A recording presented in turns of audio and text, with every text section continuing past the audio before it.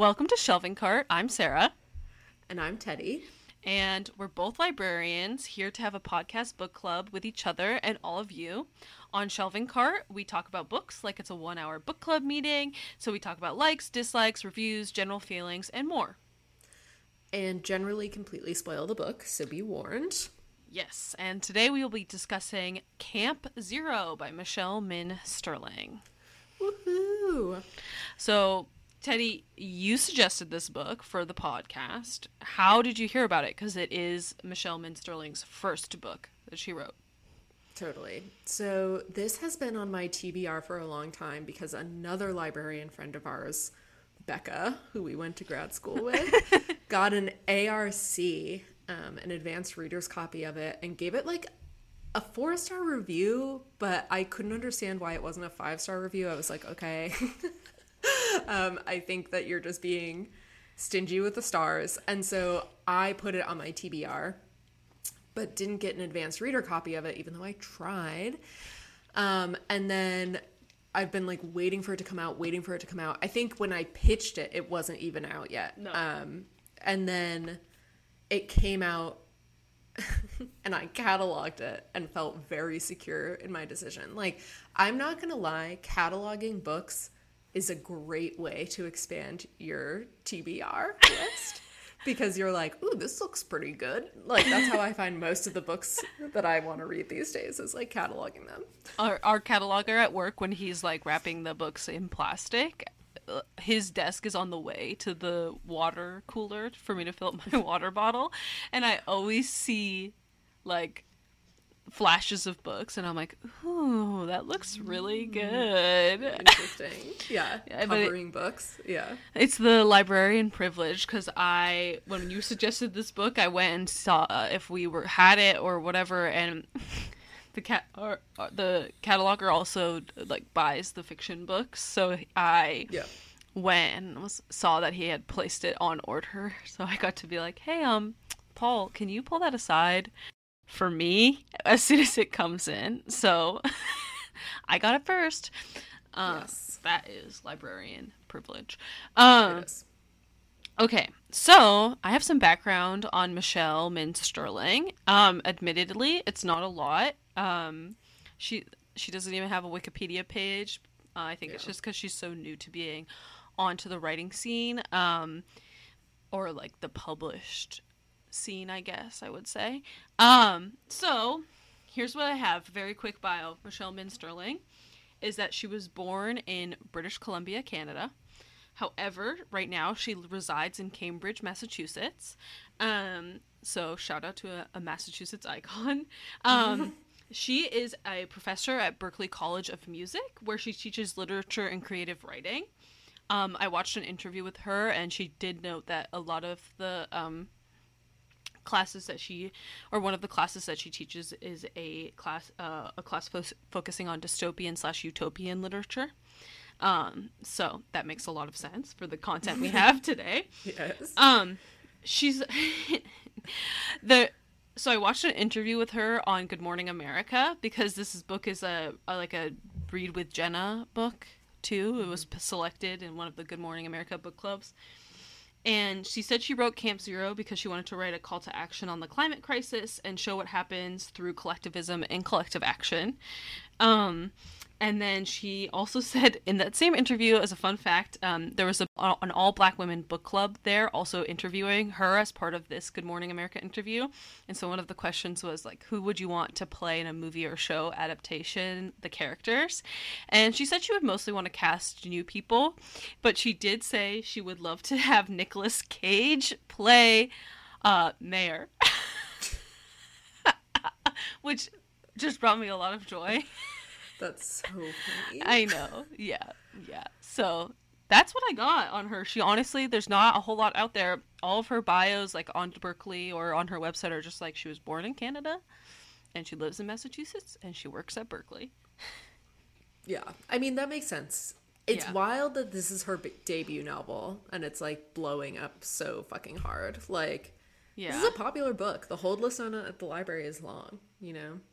It brings me to kind of to an interesting factoid, is that I was looking at the Goodreads reviews And this is kind of rated low on Goodreads. I don't know if you've looked at all, and it's very confusing to me. I think it might be, well, I don't know. I think it might be just people expecting one thing from like sci-fi fantasy and not getting it. Um, so it has a 3.23 average on Goodreads. What the fuck? Yeah. What the fuck? 3 stars is the most common. Yeah. I know. That's heinous. What the fuck? But so here I pulled out two 2-star ones and 1 5-star ones. Burn Loves Books wrote a 2-star review. There were definitely some things I enjoyed, parentheses, White Alice, the sex workers, but after the slow build, it feels like the book just kind of ends. I honestly don't know that I truly got this book at all. Have you ever felt that way after reading a book? Sadly, I don't think this one was for me, but I know many people have enjoyed it. Have you read it? Thoughts? And then Andrea gave a 2.5-star review and said 2.5 stars. Not sure that I really understand the point. It was interesting, but didn't work for me on a lot of levels. Too much left undiscussed / unexplored. And then, oh my God, I know. And then Bethany, 5-star review from Bethany said, I don't know why Goodreads hates this book. I thought it was so well done. I read a ton of books every year. And I have no problems quitting anything that starts off lame. I don't want to discount the powerful message, but I was so excited to bring this book to the beach and read it. Give it a shot. So just shout out to Bethany.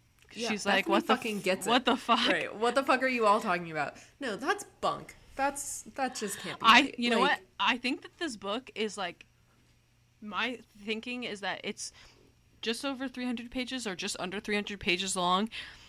And so because of that, it's like, might seem like it might be like an easy read, but I don't think it is. Like, I think it's kind of more in a similar vein to like Born, where you might need to talk about it quite a bit with somebody before it really like settles in to you, or like have a discussion, because the writing is very clear. It's very plain, like quote unquote plain writing, but it's like there's a lot going on. So I think it just is lacking some of that like a literary look into it, if you know what I mean. I kind of feel like what might be doing it in is that it got sold to the wrong audience. Yeah. Like, it's a popular book in that it was made a book club with Read with Jenna book or whatever the fuck. Like, and so there are people, like, I have patrons all the time whose, like, entire TBR is just book club, Read with Jenna picks, Good Morning America, Oprah, like, they just read. People love being told what to read. Yeah. I'm no exception, but it's true. And there's like a whole culture of people who get their TBR list from these book clubs. And I think that this was like kind of an interesting choice for Read with Jenna. Yeah. Because like, I know like the kinds of books that are on that list, it's not that they're not smart books. They are, and a lot of times they're like very like good literary choices. Like, it's not that I think that those lists are like junky books. It's not that I think that this book is like too smart for those people. It's that I think that it doesn't fit the mold of what those book clubs usually pitch. Yeah. In that it is speculative fiction about a sex worker bringing down anarchy style, bringing down libertarian capitalists. And like, I don't think anyone is like, I just don't think that's the typical vibe for those book clubs. That's why I feel like a book discussion may assist with the dislikes of the book. You know, last week or last 2 weeks ago when we talked about Born, I went back and changed my review to 4 stars instead of 3 stars. You know, it's like you get more out of a discussion. So I think this book might be part of that. So I think all of the people that maybe read it, who was maybe the intended audience, if they had like a conversation about it with somebody else who had read it, that may change things, perhaps. And I think, your copy, you read the hardcover, right? Yeah. Yep. I read the ebook, and so mine came with discussion questions and an interview with Michelle Min Sterling, and I know yours didn't. I think that was a smart move to include, because it sort of like gently guides you towards the point of the book. Like, I think if people happen to read those, like I read them because I wanted to be prepared for our discussion, but like I think that would help the first guy who was like, I don't know if I fucking got it. It's like, read the questions, see where they're leading you, and then maybe like have a self discussion, have a little convo with yourself. You know, I also think like I have been known very much to read a book, close it, and then pick up another book and read it and close it and pick up another book and read it and close it and so on and so on. And so I think if you're not in the mode to have like a critical discussion or thoughts about the book that you're reading, then this might not be the book for you either. Valid. Which is also completely fine. Literally, reading books that are for thinking about is not a morally good activity. Yes, it's exactly. Morally neutral. Agreed. But this just happens to fall in that category. Yes. Okay. All right. So let's read the book jacket. I got my copy so we can do our ASMR. Opening the book. Gorgeous. Incredible. Okay.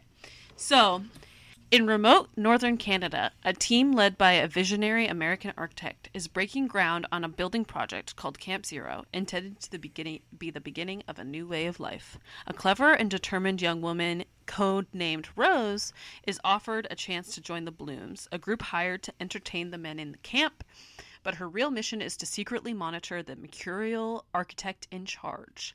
In return, she'll receive a home for her climate-displaced Korean immigrant mother and herself. Rose quickly secures the trust of her target, only to discover that everyone has a hidden agenda and nothing is as it seems. Through skillfully braided perspectives, including those of a young professor longing to escape his wealthy family and an all-woman military research unit struggling for survival at a climate station, the fate of Camp Zero's inhabitants reaches a stunning crescendo. Atmospheric, fiercely original, and utterly gripping, Camp Zero is an electrifying page-turner and a masterful exploration of who and what will survive in a warming world and how falling in love and building community can be the most daring acts of all. Okay. We're getting a little into, like, love will save us from capitalism, which we have both agreed is not. But I think that's book jacket marketing. I don't think that's real. I mean, it's a little bit part of the book. Oh, no. We'll discuss. I honestly, I pretty much think that that's a theme in any climate fiction, sci-fi book. Like, pretty much always is in there. Not that that's a bad thing. Human connection is a huge part of it, you know? It's just more nuanced than love saves us against capitalism. It's just saying that those things are good. Yeah, love is good. Love is okay. Yeah. Okay. So, this was also mentioned in a Goodreads review that I did not read here, but one of the Publisher's Weekly blurb on this is a stunning debut. This should earn a place on shelves alongside Station 11 and Annihilation, which I saw a lot of the 2 and 3 star reviews. Not a lot, but a couple reference that exact review. Yeah. And they were mad because they were like, I don't like it when like a reviewer references other books because it sets up the expectations too much for like a specific thing. Yeah. So that was somebody's complaint, was about that exact review. I think that's a bad take, but I do think that comparing this to Station 11 is like very smart and good. All right, Teddy, will you lead us off with a plot overview? Yes, I tried my best to make it as short as I could. It's still fucking long. A lot happens in 300 pages in this book, but let's get into it. Okay, so Camp Zero is set in the near-ish future in a world where climate change has made its mark clear and techno-libertarianism is gaining a strong foothold. Rose, as she is called for most of the novel, is a Korean-American woman who, after being raised on Cape Cod, becomes a sex worker in the Floating City, a literal offshore city for wealthy capitalists trying to escape the climate crisis. While working there, she becomes a paid companion to Damien Mitchell, the wealthy inventor of the Flick, which is a chip implant given to every child at birth that allows internet access at all times. Damien offers Rose a job, the payment for which will be a life for her and her mother in the Floating City. She must go to the far north with a group of other sex workers. There she will act as a mole, appeasing an architect named Mayer, who thinks he is building a safe haven for community in Alaska, complete with a university. In reality, Mare's community is a front for Damien's mining of rare minerals needed for Flicks, but Rose must keep him from knowing this. Meanwhile, Rose falls for a worker in the construction site of camp known only as the Barber. The book has multiple characters to follow, and so we also meet Grant, a young man who comes from money and is running from his family's privilege after leaving his girlfriend to die in a climate disaster. More on that later. Grant. Grant comes to Mare's project thinking that he will be a professor, but instead finds himself trying to teach an unwilling and gruff group of construction workers. Meanwhile, not far by Snowmobile, a government research post called White Alice has been populated entirely by women charged by the U.S. government to monitor climate change in the area. The women have been left to their own devices after a while and, in their last meeting with government supervisors, managed to pull off a plan to get one of the women pregnant. They now survive as a family with a baby on their own in the wilderness, sometimes venturing into nearby towns and murdering men for necessities. Go off, White Alice. They have adopted one man into their group known as Genesis so that there can be a new generation after their daughter, Aurora. These 3 points of view converge at the end of the book when it becomes clear that White Alice has infiltrated Mare's project, with one White Alice woman, Sal, posing as a madam, their daughter Aurora posing as a sex worker, and Genesis posing as the Barber. Dun dun dun. They plan to violently stop the construction project and rope in Grant and Rose, whose real name has been revealed at this point as Nari, after they all literally blow up Myers Camp and kill the executives involved. Grant leaves to become part of White Alice, while Aurora and Nari head south to the continental United States. So, yeah, just a fuck ton happens, and that is like the most bare bones plot overview that I could possibly give. People die, people fuck, there's like a lot of throwing men's bodies in ice holes. It was a whole great. Thing. It was great. Thanks. Yes. No, that was very succinct in my opinion. So, great job. Because you wrote that by yourself, which I normally do not do. I had the help of a couple of very over-explanatory reviews on the internet, which is always good. Okay, so quick rundown, a little bit more into our characters. We're going to speed run this. I grouped them by location because I think that makes the most sense, because then you get kind of senses of like what's going on in the story. So starting off with Camp Zero. Camp Zero is the Canadian camp by architect Mayer, and it's supposed to be a future campus in his mind, but really Mayer is like colonizing Canada / they're mining the minerals for Damien's Flicks. So that's Camp Zero, and that is where we have a group of sex workers known as the Blooms, where Rose, our main character, one of our main characters / Nari, as we realize her name is later, is working.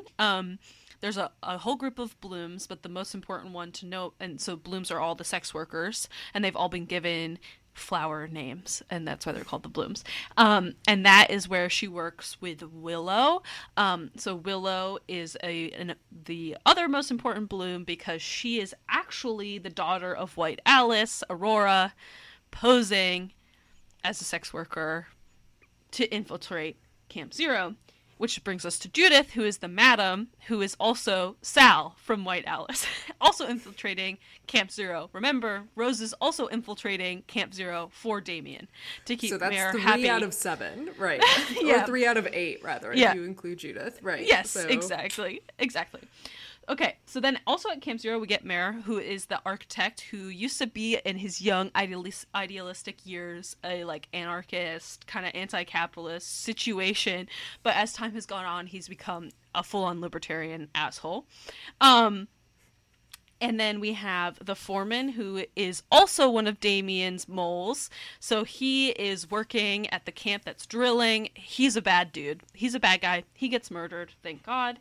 Then we have the barber, who is also infiltrating from White Alice, because he is Genesis, who they basically picked to breed with Willow. But the barber and our friend Rose / Nari fall in love. And so that kind of causes issues with Willow and the barber. And then we get Grant. And Grant is a full-on fucking piece of shit asshole. Yeah. I gotta say, I want to interject quickly to say that, like, in the book discussion for this, Michelle Min Sterling was like, I really tried to find that balance with Grant between, like, having you, like, hate his flaws and make him sympathetic at the same time. He's not sympathetic. Fuck Grant. I felt like maybe 5% bad for him, like at the beginning, going through the story. Yeah. I was like, listen, at least he's thinking critically, but he just needs to like kill his dad. Like, I don't know what to say. Like, fucking get over it. Like, people disagree with their parents all the time. So But, like, Grant, yeah. So Grant is a rich kid. He is a rich kid who goes to, in the universe, it's called Walden. Like, It's university. It's Harvard. It's Harvard. He goes to Harvard, Walden. And when he's having a little bit of a rebellious phase with his parents, he meets a woman, named Jane, who he abandons in the middle of a fucking hurricane to die.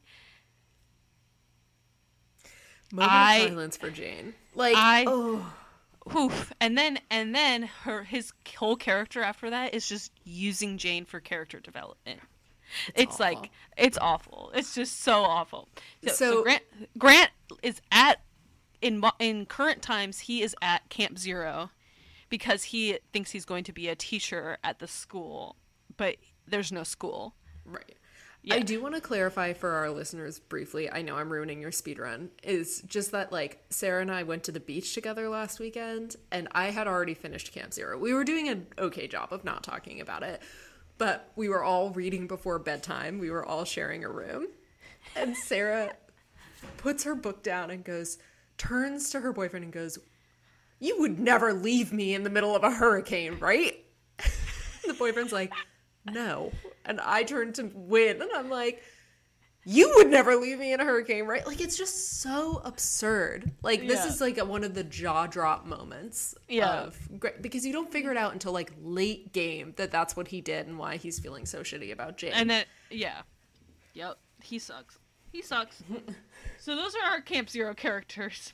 Then we get White Alice, which is a radar station in Canada, but it is staffed by American soldiers. But that's kind of like the cover story of the situation. The American soldiers are actually getting abandoned there to see if they can survive in the winter, or like survive up there and the community that they create. So there we have this one's told in second person. And it uses the collective we, which is great. Hot. Yeah. Yes. And who we have at White Alice is a botanist, a biologist, a cartographer, a meteorologist, a programmer, and a security specialist, all women. And then we also have Sal, who is their sergeant, who she is kind of like keeping them all in shape and like giving the quote unquote orders. And then we also have Genesis, who's the barber, who's also there. And then we have Aurora, the baby, who was born during their escape. Like, they're not escape, but starting a new generation of White Alice. And then we have our next location is the floating city / Boston. Because the floating city is offshore of Boston, and that's where Rose and her mother live. They live kind of like on the north shore of Massachusetts. I was imagining it like Nahant or something like that. If you're, I think I said Cape Cod, but I think you're right. Yeah, I think it's the North Shore. Yeah. Yeah. Yeah. Whatever. So Rose and her mother live there, and then we also have the floating city. In the floating city, we have Damien, and Damien, as Teddy mentioned in the outline, is the creator of the Flick, which is just the social media feed that's like injected into your body at birth. And Rose is a sex worker for Damien in the floating city, and that's who she's spying for at Camp Zero. The floating city / Boston stuff is all flashbacks in the timeline. Mm-hmm. And then we get Grant is also there because that's where he does horrible things to Jane, and that is where Jane is because she was working at catering an event at Walden, which is where Grant met her. And then they fell in love. And then there was a hurricane, and his parents picked him up in a fucking helicopter. And they're like, we'll go back for her. I promise. There's no time right now, but we'll go get her. She'll be fine. And she's dead. She's dead.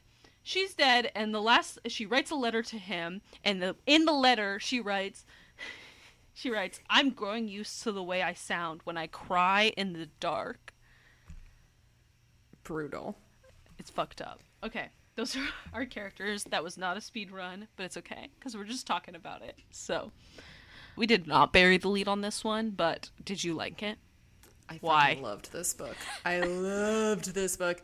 I think it was smart, speculative fiction. There were so many characters to love and just the right number to hate. The world was really good. It got a little complicated with the number of moles.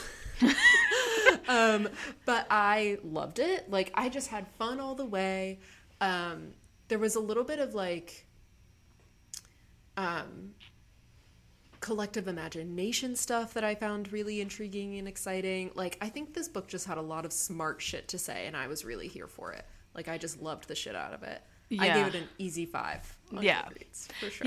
Yeah, I would say that I really enjoyed it too, and that what I liked about it is that it is a 300 pages. It's a tight story.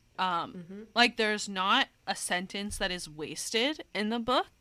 So not that it's not a complex book, because of course it is, but the writing style, how it is written to make all of that make sense in 300 pages, it has to be very like clean writing style, which I really like. That is a personal favorite of mine, is kind of a more minimalist writing style, which I think this isn't super minimalist, but it has it because otherwise this book could have been easily like 500 pages long. I'm sure that there were drafts of this story that were 500 pages long, but shout out to Michelle Min Sterling and her editor for getting it to like this, because I think that the way it is very impactful.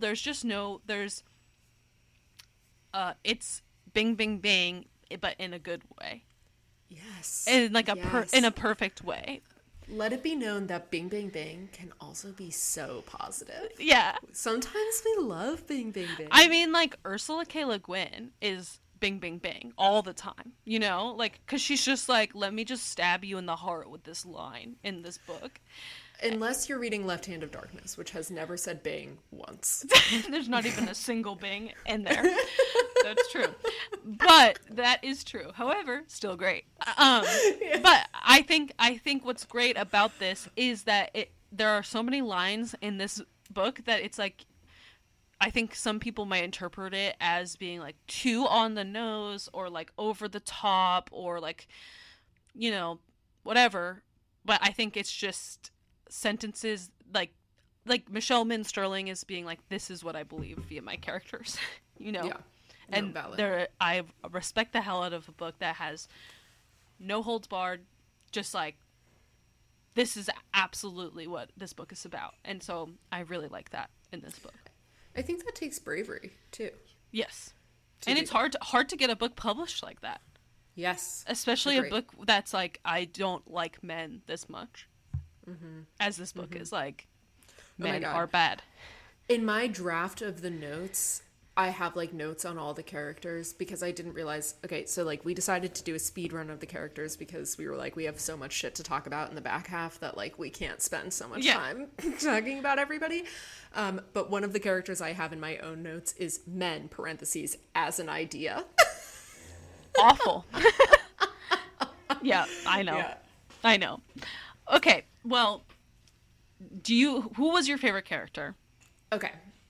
So this is a trick, right? Like, I loved Nari a lot, which I think is like, it's also kind of hard to write a book where your main character is people's favorite character. And I would argue that Nari is like definitely, of the main characters, the mainest. Yeah.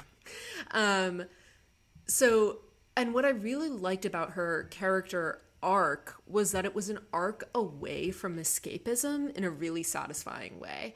Like Damien offers her this job and says, you know, I'll set you up in an apartment with your mom in the floating city. And he says, you'll be the first to see the sunrise and you'll never have to think about the mainland again. And that's why she takes this job. And over the course of the book, as she like becomes more inveigled with the people around her, as she falls in love with Genesis, whose real name we never learn, by the way, she starts to like sort of slip away from escapism. And at the end of the book, she sort of rides into the sunset towards all her problems with Aurora. And I thought that that was a really powerful movement of a character. And so I'm tempted to say that. But my real favorite character was just all of White Alice. I want to move in with them. These are my women. I understand each and every one of them. You know, White Alice, because it's written in the collective we, I think we can call safely one character. And I loved them. They literally murder men for gas and oil. And money. They become... and money. And they become like a sort of like local legend, which I love. And like the Blooms find writing in the dressing room in one of the... they were like set up in a mall, and one of the dressing rooms has writing in it that says White Alice is here, not White Alice was here. White Alice is here. And like I just love my spooky ladies, you know. I'm kind of obsessed with them. What about you, Sarah? Well, favorite? I want to say that description of Rose's arc is very literary, and I really appreciate that because I feel like I passively enjoyed that, but until you said it, I did not like actively appreciate that exact arc. So thank you for that nugget. But my favorite character is also White Alice. Little side fun story real quick is that when I was in high school, my freshman year of high school, this is an embarrassing story about me. I'm ready. Let's my go. freshman year of high school, my high school English teacher my freshman year of high school English teacher who I loved, and I still very much like the times that we had in high school were great. He was like, hey, you should read this book. I think you'd like it. And I was like, okay, what is it? And he was like, it's Anthem by Ayn Rand. I know. Which I had no political, like, attachment. I didn't know anything about Ayn Rand then, which is why it's embarrassing for me. I mean, I was 14, but I didn't know anything about anything to do with that. Right? So I don't know if you know the conceit of Anthem at all, but I read that book in, like, literally a night. I took it home and I read it. I know. And This is hurting me. I know, Yeah. me too, thinking about it. And it's a story about how a collective, it's told in we, like, the whole time, and then somebody breaks off from the collective to, like, save their, I don't know, like, save their settlement or whatever, and breaks off into an I, and then it comes first person to save it. So it's like literally kind of the opposite of this book, like the complete opposite. But when I read this book, like, not to say that my politics are inherent to who I am, like, having always known that, but when I read that book, I was like, I really liked the we parts at the beginning. And I didn't, because I came back in and I was like, oh, I read this book in one night. I liked it. I liked the beginning, but I didn't really like the end, you know, without knowing anything about Ayn Rand, anything, which is also hilarious now to be like, oh, I've read a book by Ayn Rand. That is the shortest one she's written. So, you know. Yes. Anthem, if you're going to read any Ayn Rand, yeah, read Anthem. I read The Fountainhead when I was 13 to be a rebellious little shit.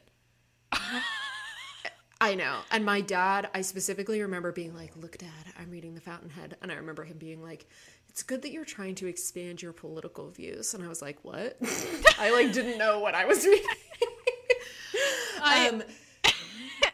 I do. Yeah. I think it's very fair to be like, White Alice is Michelle Min Sterling's answer to Anthem. I think that's a very smart take. Yeah. I mean, mean, really, I was like, oh yeah, I've done this before. I loved White Alice, but Anthem is a trash book. Let's not get it wrong. And my least favorite character is Grant. He can go die in a fucking hole. Yeah. Grant was definitely the shittiest person.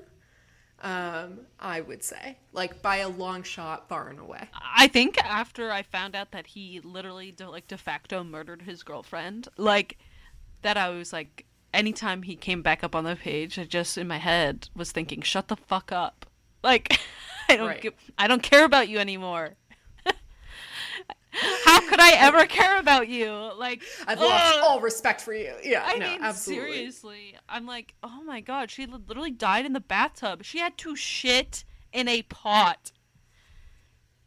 That's in the book. She shit in a pot while he was away. And while he was away, to clarify, he got, like, whisked away to his parents' house in the floating city. So he was, like, perfectly fine. And then, of course, when he finds out that she died, he, like, throws some shit and is, like, really pissy. But it's like, don't get in the fucking helicopter without her then. Like, go back and get her. I just don't understand. He already didn't like his parents then. And if he already didn't like them, he shouldn't have trusted them. But he's like, but I love my dad. I can't say no to him. Grow up. Gross. Grow up. Stop being a fucking man baby. Yeah. Okay. Yeah. Sarah has a lot of feelings. I just disgusted me in a way that I can't. It's like one of the most deplorable things. I saw one of the Goodreads reviews that was like, this is a little too man-hating. And I was like, even if you don't want to do a general I hate men situation, the man in this book, pretty much all of the men in this book are trash. Like, even if just looking at the book, those ones are horrible. Like, how... whatever. Could I just go ahead and say that men as the idea are my least favorite character? Like, I think, okay, Grant sucks. The foreman, who is Damien's mole, also sucks. He gets a satisfying dispatchment in that he tries to force himself on Nari, and then Sal as Judith fucking slits his throat. Yeah. And then they stick him in an ice fishing hole. Literally the baddest bitches alive. Take care of that. Because that's the ice fishing hole is their murder drop off point. Yes. In the book. Yeah. It's so beautiful. I think, like, this is the quote that I set aside for men as an idea that, like, I think really gets to why I, like, am joining the man-hating train. Because, like, let's be real, y'all have met men. Like, here's what it is. The prophesizing about how and what, and most importantly, who will survive was a common topic among Rose's clients in the floating city. They often discussed how they plan to hold on to their wealth in periods of crisis. Offshore banks, offshore cities, temperamental government bonds cashed into gold, divestment of all fossil fuels into clean energy portfolios with a healthy percentage devoted to data surveillance and cybernetics research. And that, for me, is, like, such a perfect thing, like, a perfect analysis of, like, what is wrong with the protect yourself mentality that all of the men in this book have. Yeah. That it's, like, they will do anything to remain as wealthy and privileged as they have been. The exception to this, of course, is Genesis / the barber, but it's because he doesn't have any upward mobility. Like, this is also a book about hating rich people as much as it is about hating men. But someone in the book, and I forgot to attribute it, it's either Sal or Nari, and I love that their voices are similar, says, why do men take so easily whatever they want? Because nothing will ever be enough. The more a man possesses, the more he thinks he deserves. Yep. I think that was Nari. Apt. Absolutely beautiful. Yeah. I think I highlighted that quote too somewhere. Yeah. Mm-hmm. Yeah, absolutely. I also think it's like you cannot... I think that this is a theme that Ursula K. Le Guin brings up in her books very commonly too is that you cannot separate man from capitalism. Like capital M man. And not to say women are not part of the problem in capitalism. Of course they are. Like glass ceilings, all of that bullshit is part of capitalism, right? Like all of that. But I think kind of what is posed is like men did it first. Like men caused these problems, Driving forces. Yeah, yeah, yeah. Which does kind of bring me a little bit to the only things, I have two things that I'm like a little bit hesitant about in this book. And that's like, I'm definitely in the 5-star range for this book, but is that there's like a couple little dislikes that I had, and one of the Goodreads reviews did bring this up, which I did agree with, is that there's no like indigenous perspectives in this book. No indigenous perspectives, and then Nari is not a white woman, but there's also like no discussion on like, it's like very gender based like analysis in the book, so there's not a lot of race based analysis, like not a lot of intersections on like race. There is some discussion of like Nari being half white, half Korean, but it's not really discussed in like a greater sense, which is the only thing that I think maybe could have been lacking, especially because a lot of it has to do with like land in the book. So I think indigenous culture could have been a part of this book too. I think, okay, I have a couple responses to that. I think in terms of like indigenous perspectives in speculative fiction about climate change, like I think it's just unfair to ask an Asian American woman to write that book. No, yeah, definitely. You know what I mean? Like, yeah. I hesitate to be like, oh, this perspective is not what we need to tell this story. I think that would be a sick-ass book, and I would absolutely read it if somebody, like, wrote an indigenous perspective on this. But I just don't think it's necessarily fair to ask Sterling to do that. I guess not... Yeah.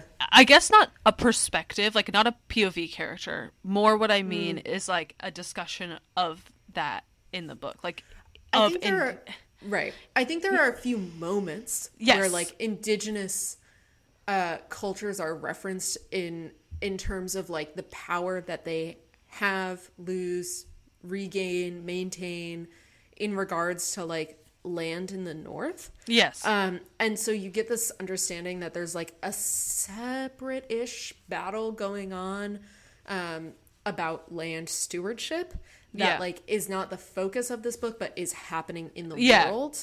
Yeah. And so that was like, I get that. Like, do I wish that was like maybe more entwined? Like, yes. Do I understand why it wasn't? Also, yes. Yeah. I think in terms of Nari being half white, half Korean, there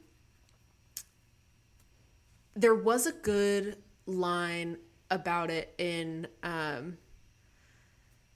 I wrote this down in my notes about the floating city, that Nari says, back in the floating city, ethnicity was a ready-made brand, in that like her identity as a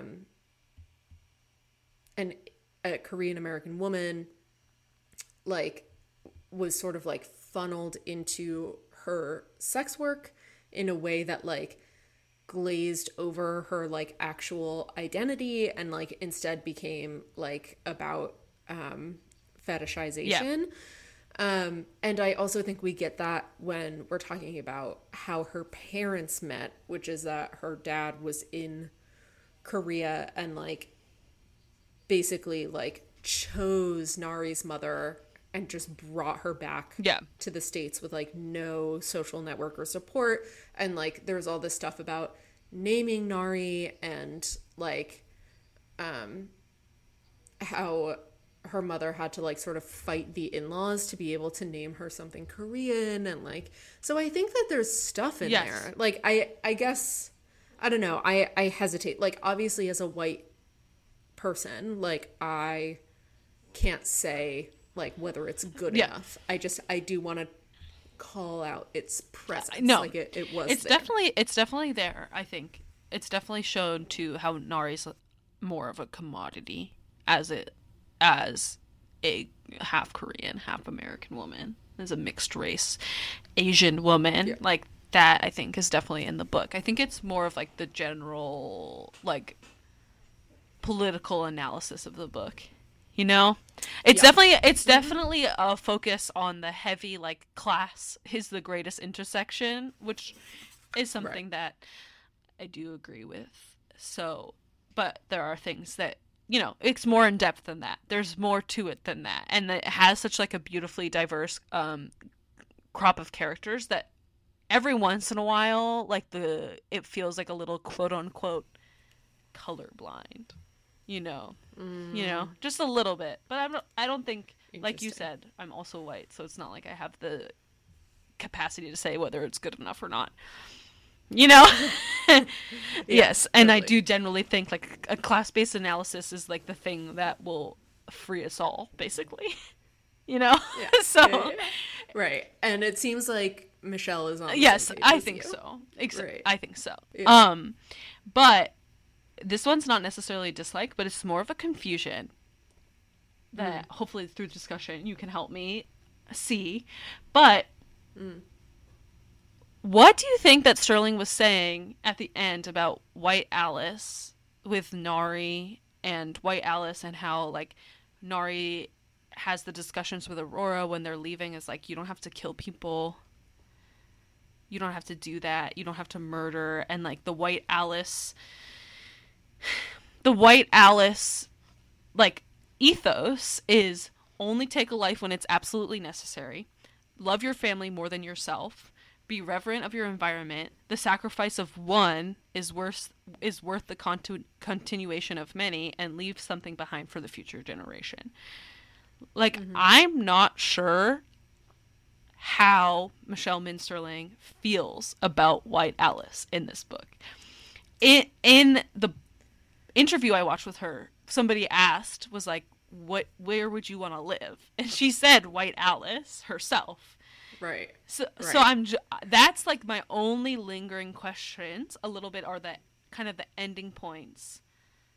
I think it maybe have to do with what you said earlier, where you were like, Nari goes from like looking away from her problems and escaping her problems to going and facing them head on. So she can't just go join White Alice because of her mother, but she seems to have like a couple moral issues, aka the murdering with White Right. Alice. AKA the ice holes. Yeah. I hear you. And I think, okay, so first of all, I think that Michelle Minsterling loves White Alice Yeah. because also in the reader's guide, the reading group guide, she says that writing the collective voice of White Alice came very easily, which is like very darling. I also want to pull this quote where she says, I wanted to explore how agency and self-protection are experienced for women in Camp Zero and how they forget their own sense of accountability and justice in a world that is squared against them. And so I think while that list of like things from like White Alice literally has like their commandments. Yeah. And while the White Alice commandments are like mostly really good, they're also in a sense their own kind of floating city. Like it's less shitty and they all certainly take care of each other, but it's also very isolationist. Yeah. It's very like we will survive by being apart from the world. And I think that in a rejection of that, Aurora and Nari, who both had the option to go with White Alice and sort of like live in this like women's utopia essentially, where they keep around the breeding guy and like just like survive, they both reject that. And I think in a way that's I read it as a rejection of isolationism and like as a lean towards accountability. Yeah. And a lean towards collectivism. I think in a first look, White Alice is the collectivist option. Yeah. But when you look at it closely, it's not. because it's so far removed and so self-dependent and self-serving that it isn't sustainable. Like, if you envision a world in which White Alice is successful, that's 8 to 10 people who are doing okay. Yeah. And I think this, like, where Nari is like, you don't have to kill people, I think that goes back to the line in the White Alice commandments that says the sacrifice of one is worth the continuation of the many. I think, and love your family more than yourself. I think Nari and Aurora's ride off into the sunset has a little bit to do with like a questioning of how some of those commandments look when they're expanded into the broader world. Yeah. Yeah, that makes sense. Does that hit? Yeah, no, I think that makes sense. That's kind of the general idea I got from it too. I also got maybe like it's okay to make your own path towards these things. Like, perhaps knowing that Michelle Minsterling does the class on utopia, dystopia, I think what is often posed in that type of literature is like, this isn't gonna work for somebody. Like, the utopia isn't always gonna work for somebody, which turns it into a dystopia, right? So kind of like you can forge your own way with what those like moral rules mean to you, basically. Like with collectivism, like, you know, I think that Rose and Nari Rose/Nari experienced that through the blooms, like the blooms taking care of each other and deciding where to go. Not to say that choice feminism is the way, but like, you know, like with a collective spirit, maybe choice feminism would be the way, but not under capitalism, you know? I didn't expect to be thinking this much about Anthem today. I know, but I think they're too similar. Yeah, I know. The other thing that I want to bring forward as like a literary parallel is also The People Who Walked Away from Omelas by Ursula K. Le Guin, which is a story. First of all, fucking read it. It's a short story, very, very good. Sarah, have you read it? Mm-mm. Okay, so essentially the concept is that there like is a utopia where everyone is very happy, but it all depends on the fact that there is like one severely neglected child. And if that child is not neglected and locked in a cupboard and kept away from everybody else, then the utopia will crumble. Like Broken Earth vibes. N.K. Jemisin, Broken Earth vibes. Right. And so like basically, yes, exactly. So basically in The People Who Walked Away from Omelas, like there's a coming of age ritual where you have to go see the child. And then the title of the story is The People Who Walked Away from Omelas, because people after seeing that sometimes immediately leave, sometimes will spend years and years still in Omelas and then eventually just leave, and they all like walk out. And I think that this is like Nari and Aurora's moment of leaving Omelas. Like they are like, actually, I'm off in search of like a way that works for everyone. Yeah. Yeah, and I mean, I think, but Aurora is leaving to go kill Damien for White Alice. But sometimes you still gotta hit a brick, you know? Like I just like, or throw a brick rather. Like I just feel like, yeah, I mean, like, yes, she's going to go kill Damien, but like Damien is not a part of everyone when I say works for everyone. No, that's not what I mean. I mean that she's going. She's not leaving White Alice forever. Yeah, she's going, but you know, who knows what could happen along the way, right? And there's the whole bit with the song at the end where she like wants that part of humanity back too. So, I think it's interesting. It's complex, and I think that might be what people didn't like in the Goodreads reviews. Like me last time when I was talking about how I didn't like that Bourne didn't have answers. This, while it's super like straightforward, also does not have answers too. The whole book is pretty straightforward, and then the end is not. Right. And I think that like catches people off guard. Yeah. But that is also something that I attribute to Ursula K. Le Guin as well. Yeah. Yeah. So, you know, I think it's interesting because I love White Alice too. It's like an intoxicating idea. That's how I feel about it. It's the same as like being like, I'm going to move off the grid with 10 of my closest friends. We'll each learn a vital skill and then we'll like be self-sufficient. Like, who hasn't had the compound dream? You know? Like, it's that like that exact same pull. Yeah. But it's you know, we all know why that won't go. Yes. You know? It's like this quote is, we took showers together, applied lotion to each other's feet, or snuck off into the greenhouse to kiss by the flowering pear tree. We cooked together in the kitchen and blessed the boom box. We cussed, we laughed uproariously. Was this all that it takes to be happy? We wondered. You know?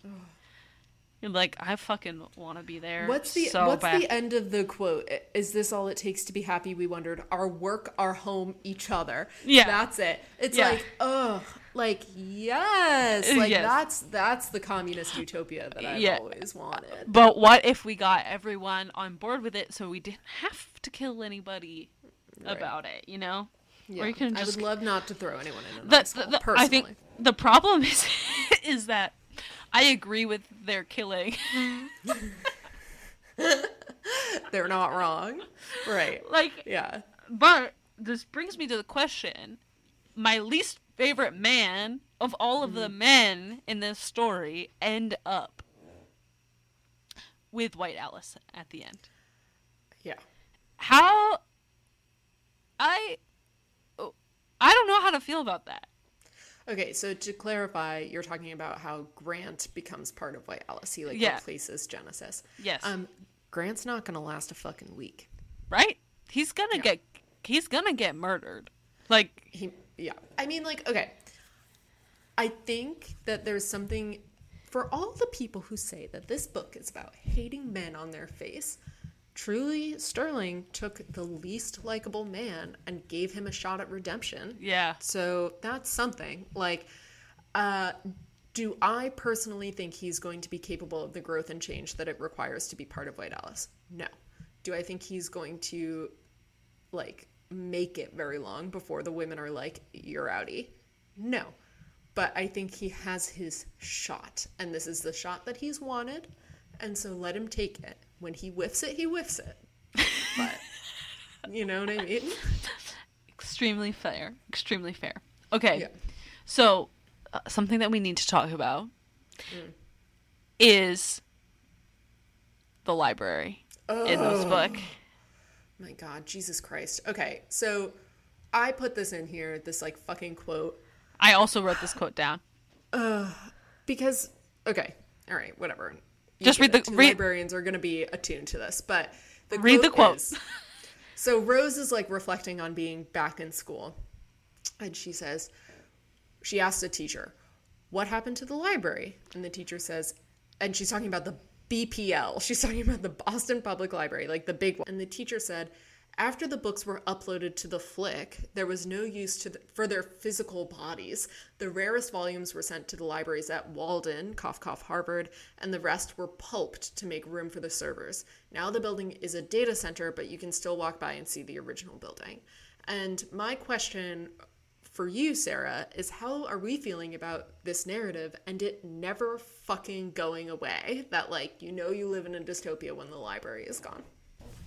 Well, there's the historical reason for this is the burning of the Library of Alexandria. I took a history of libraries course in my master's program, and, like, the burning of Alexandria represented, I mean, it was a real thing that happened, but it also represented, like, an end of that culture as it was known at that time. Right. And, like, a loss of culture, a loss of knowledge, a setback. It's like burning of books and during Nazism. It's all, and, like, a lot of those books being, like, queer history, like, things like that, or, it's like the loss of culture, identity, and, like, good things in this world. I'll pitch that they also burned Jewish books. Oh, it's Jewish books too. Of course.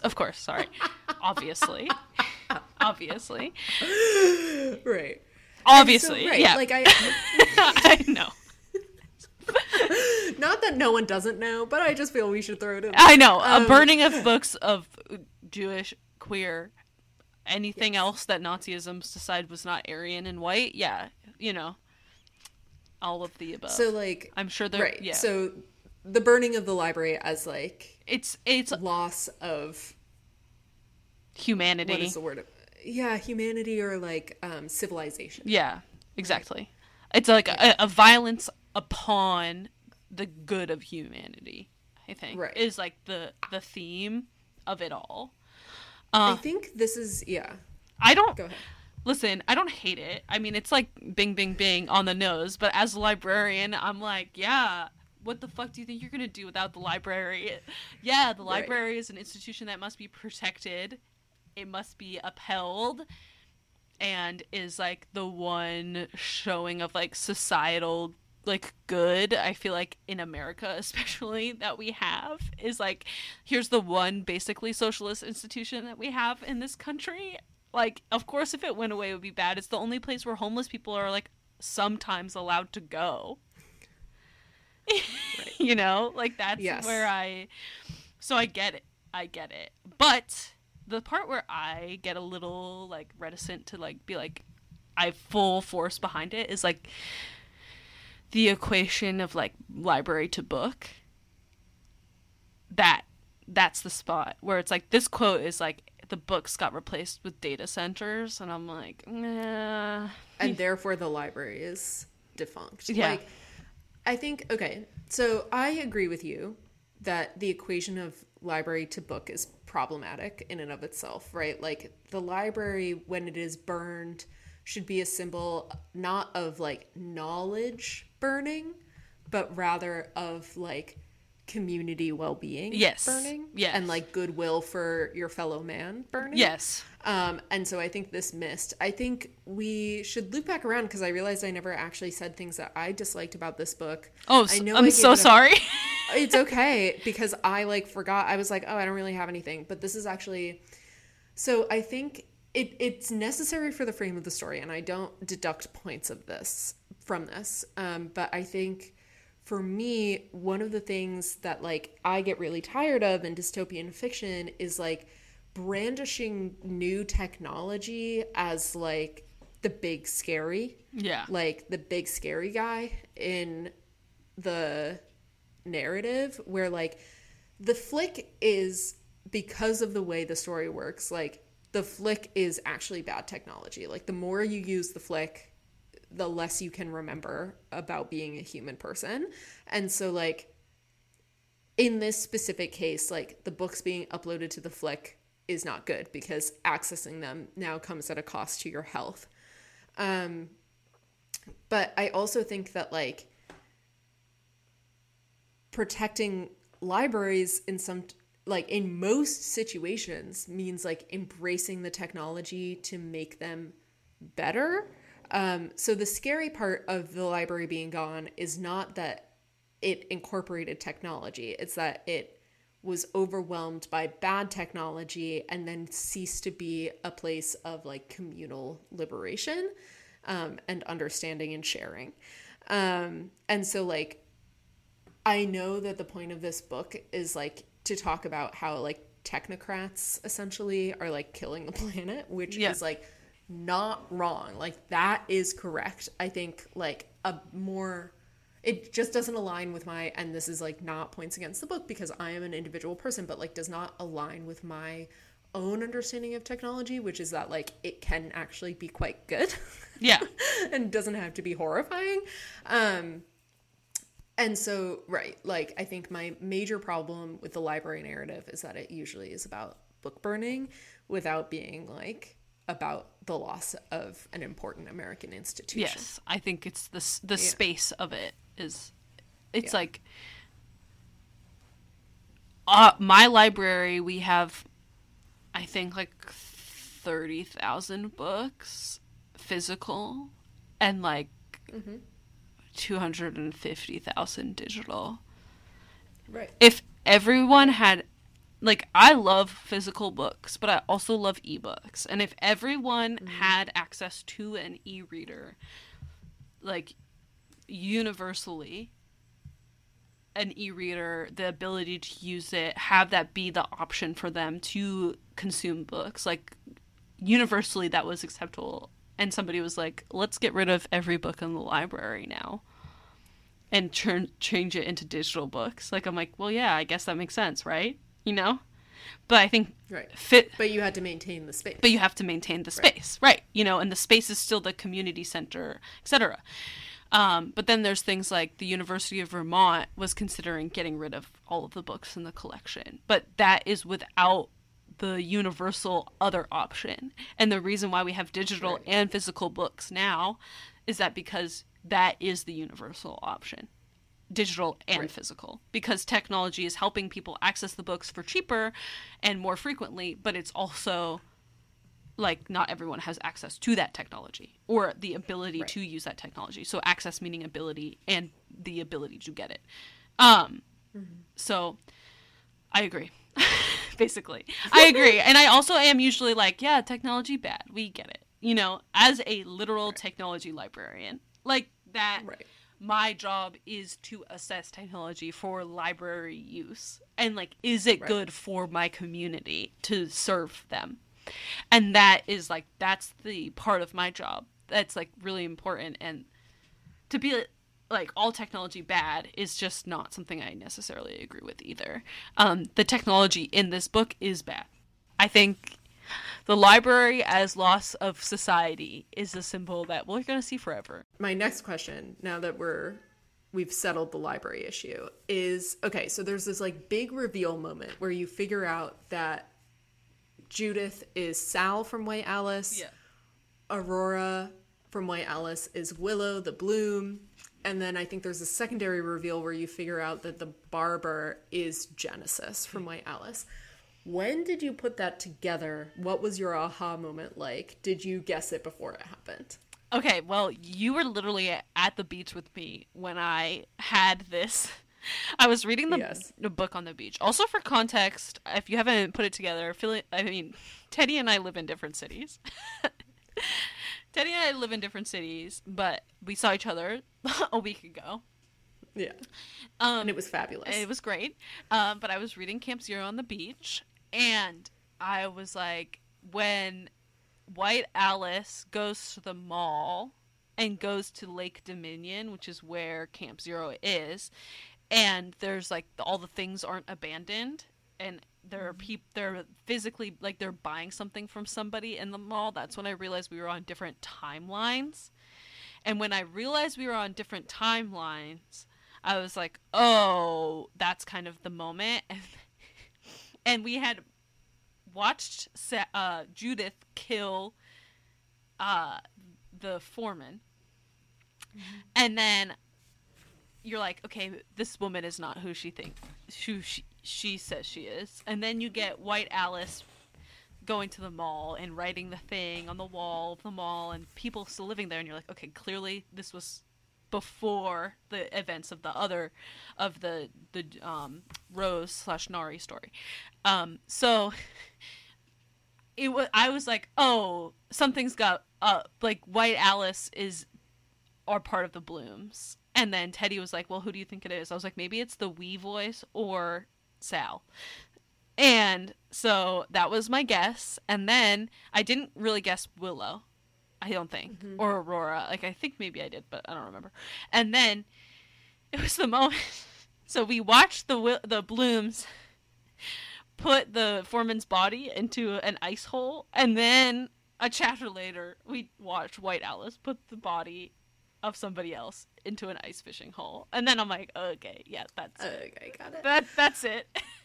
Can I tell you I had a fake aha moment where I was sure that I figured it out. Yeah. And then I had my real aha moment later. But like, I was convinced, because I also figured out that we were on separate timelines, that like the White Alice stuff was happening before the Nari stuff. And so I thought that Aurora had grown up and that Aurora was Judith. Like, I thought that this was like the next generation taking on the responsibility. But then, of course, Judith is Sal, and Willow is Aurora. And you only figure that out if you're paying attention to the fact that they tattoo the child with the coordinates of White Alice, and that Willow has coordinate tattoos. But yeah, this question was mostly an excuse to air my like theory that got dashed on the rocks pretty early.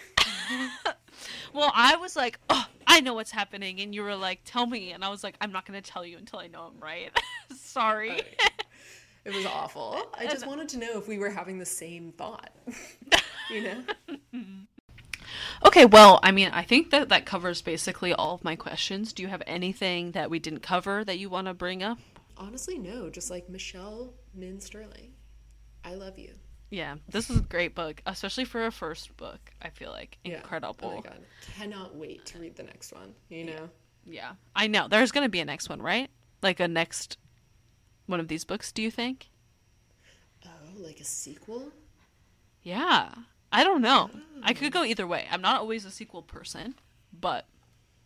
If there was a sequel, I would read it, but I think it's just so strong as a standalone that it doesn't need one. Yeah. That's how I feel. Yeah. Okay, great. So, let's move on then. All right. What are you reading now? Well, I am still reading my book about the troubles in Ireland because I did not bring it to my beach vacation. Right. Classic. I finished... Okay, so I'm kind of not really reading anything at this exact moment, but I just finished The Adventures of Amina Al-Sarafi by Shannon Chakraborty. I did mention this book on the Darker Shade of Magic's episode. Yes. Because I was like, if you want a pirate, like actual pirate, this is what this book is about. But I hadn't read it yet. Right. Anyway, I'm just coming back to say that I read that book, and that book fucking rocked so goddamn hard. Like, truly an amazing book. Incredible. It made me so joyous and then, like, stressed out. Like, it's like almost 500 pages, but it's just like, oh, it's so good. And there's a literal pirate in that book named Delilah, which I did not know. That's so funny. It's so good. That one was amazing. I also read The Silent Patient, which fucking sucked. That was a bad book. Just like one of the most hateful books I think I've read ever. And then I am listening to the audiobook for The Secret Adversary by Agatha Christie. How's that going? That one's great. It is a very anti-communist book. However, it is hilarious. It features these two amateur detectives, Tommy and Tuppence, as they're trying to find some papers that may have sunk on the Lusitania. It's just a romp. The audiobook is like 7 hours. Listen to 5 hours of it yesterday in the car. It's it's great. It's great. What are you reading? Well, I just finished Reprieve, which is that book about the haunted house, the full contact haunted house. And that was actually, it ended up being pretty good. I really liked it. And then I'm also reading Witch King by Martha Wells. Still reading it. Moving on. Okay. Where did you get your book from?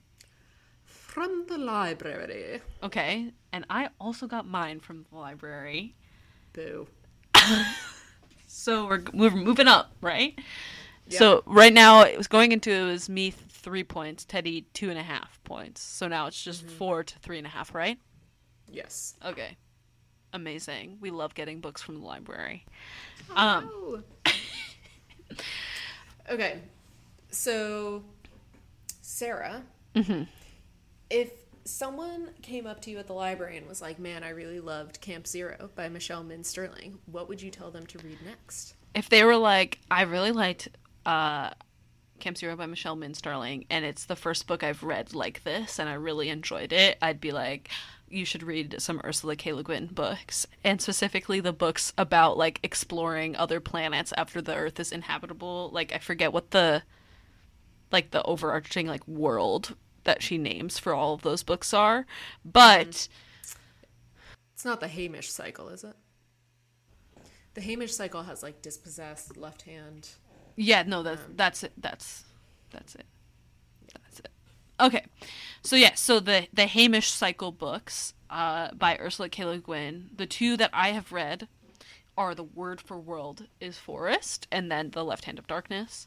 The Word for World is Forest, I think, is a little bit more one-to-one, because this book is about what happens when a utopia is threatened. So kind of like our White Alice situation, what happens when that is threatened. So in this book, there are American or like Earth Terran settlers on a world that is full of a very peaceful, like, indigenous people, and they are put into slavery by the Terrans, and because of that, that causes violence to occur in their community for the first time, to basically strike back against the colonizers. Whereas before there was never violence in their communities. So it's about like what you have to do in order to protect like your utopia, your peace, your community. So that one was really great. It's also a very succinct book. I would say Camp Zero is. It's like very quick.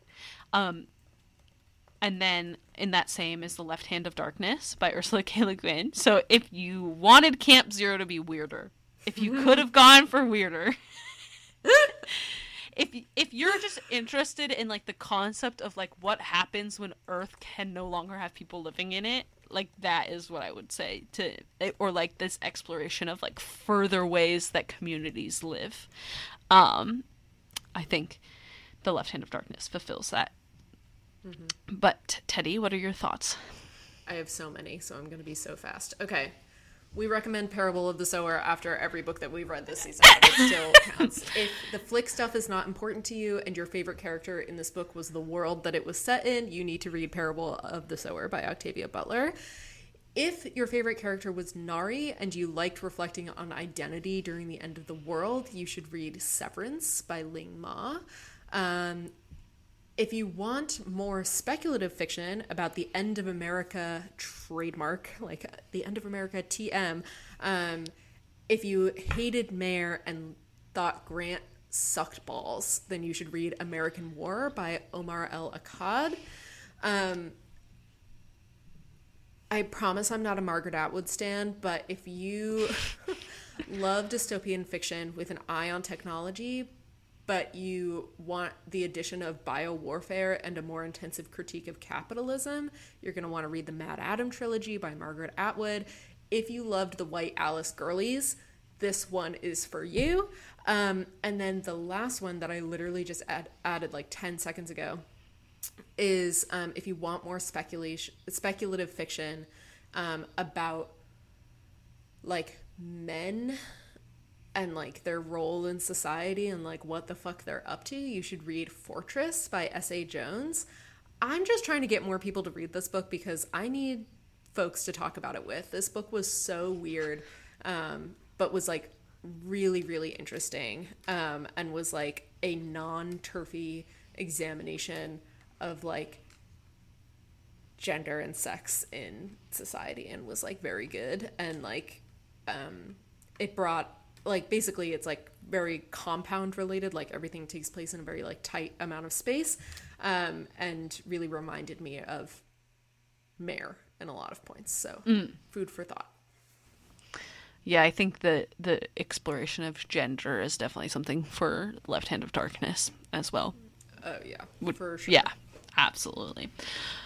Okay, well, I think that about wraps us up. So in 2 weeks, we will be discussing The Witch King by Martha Wells. Teddy's really excited.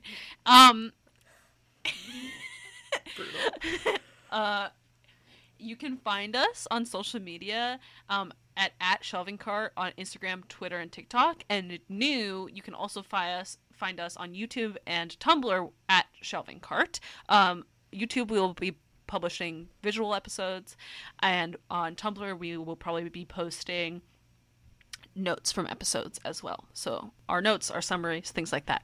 And you can email us at shelvingcart@gmail.com for anything and everything. If you're like,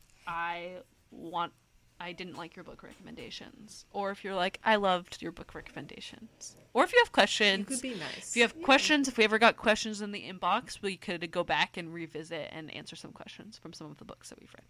So Absolutely. find us wherever you want. That's it.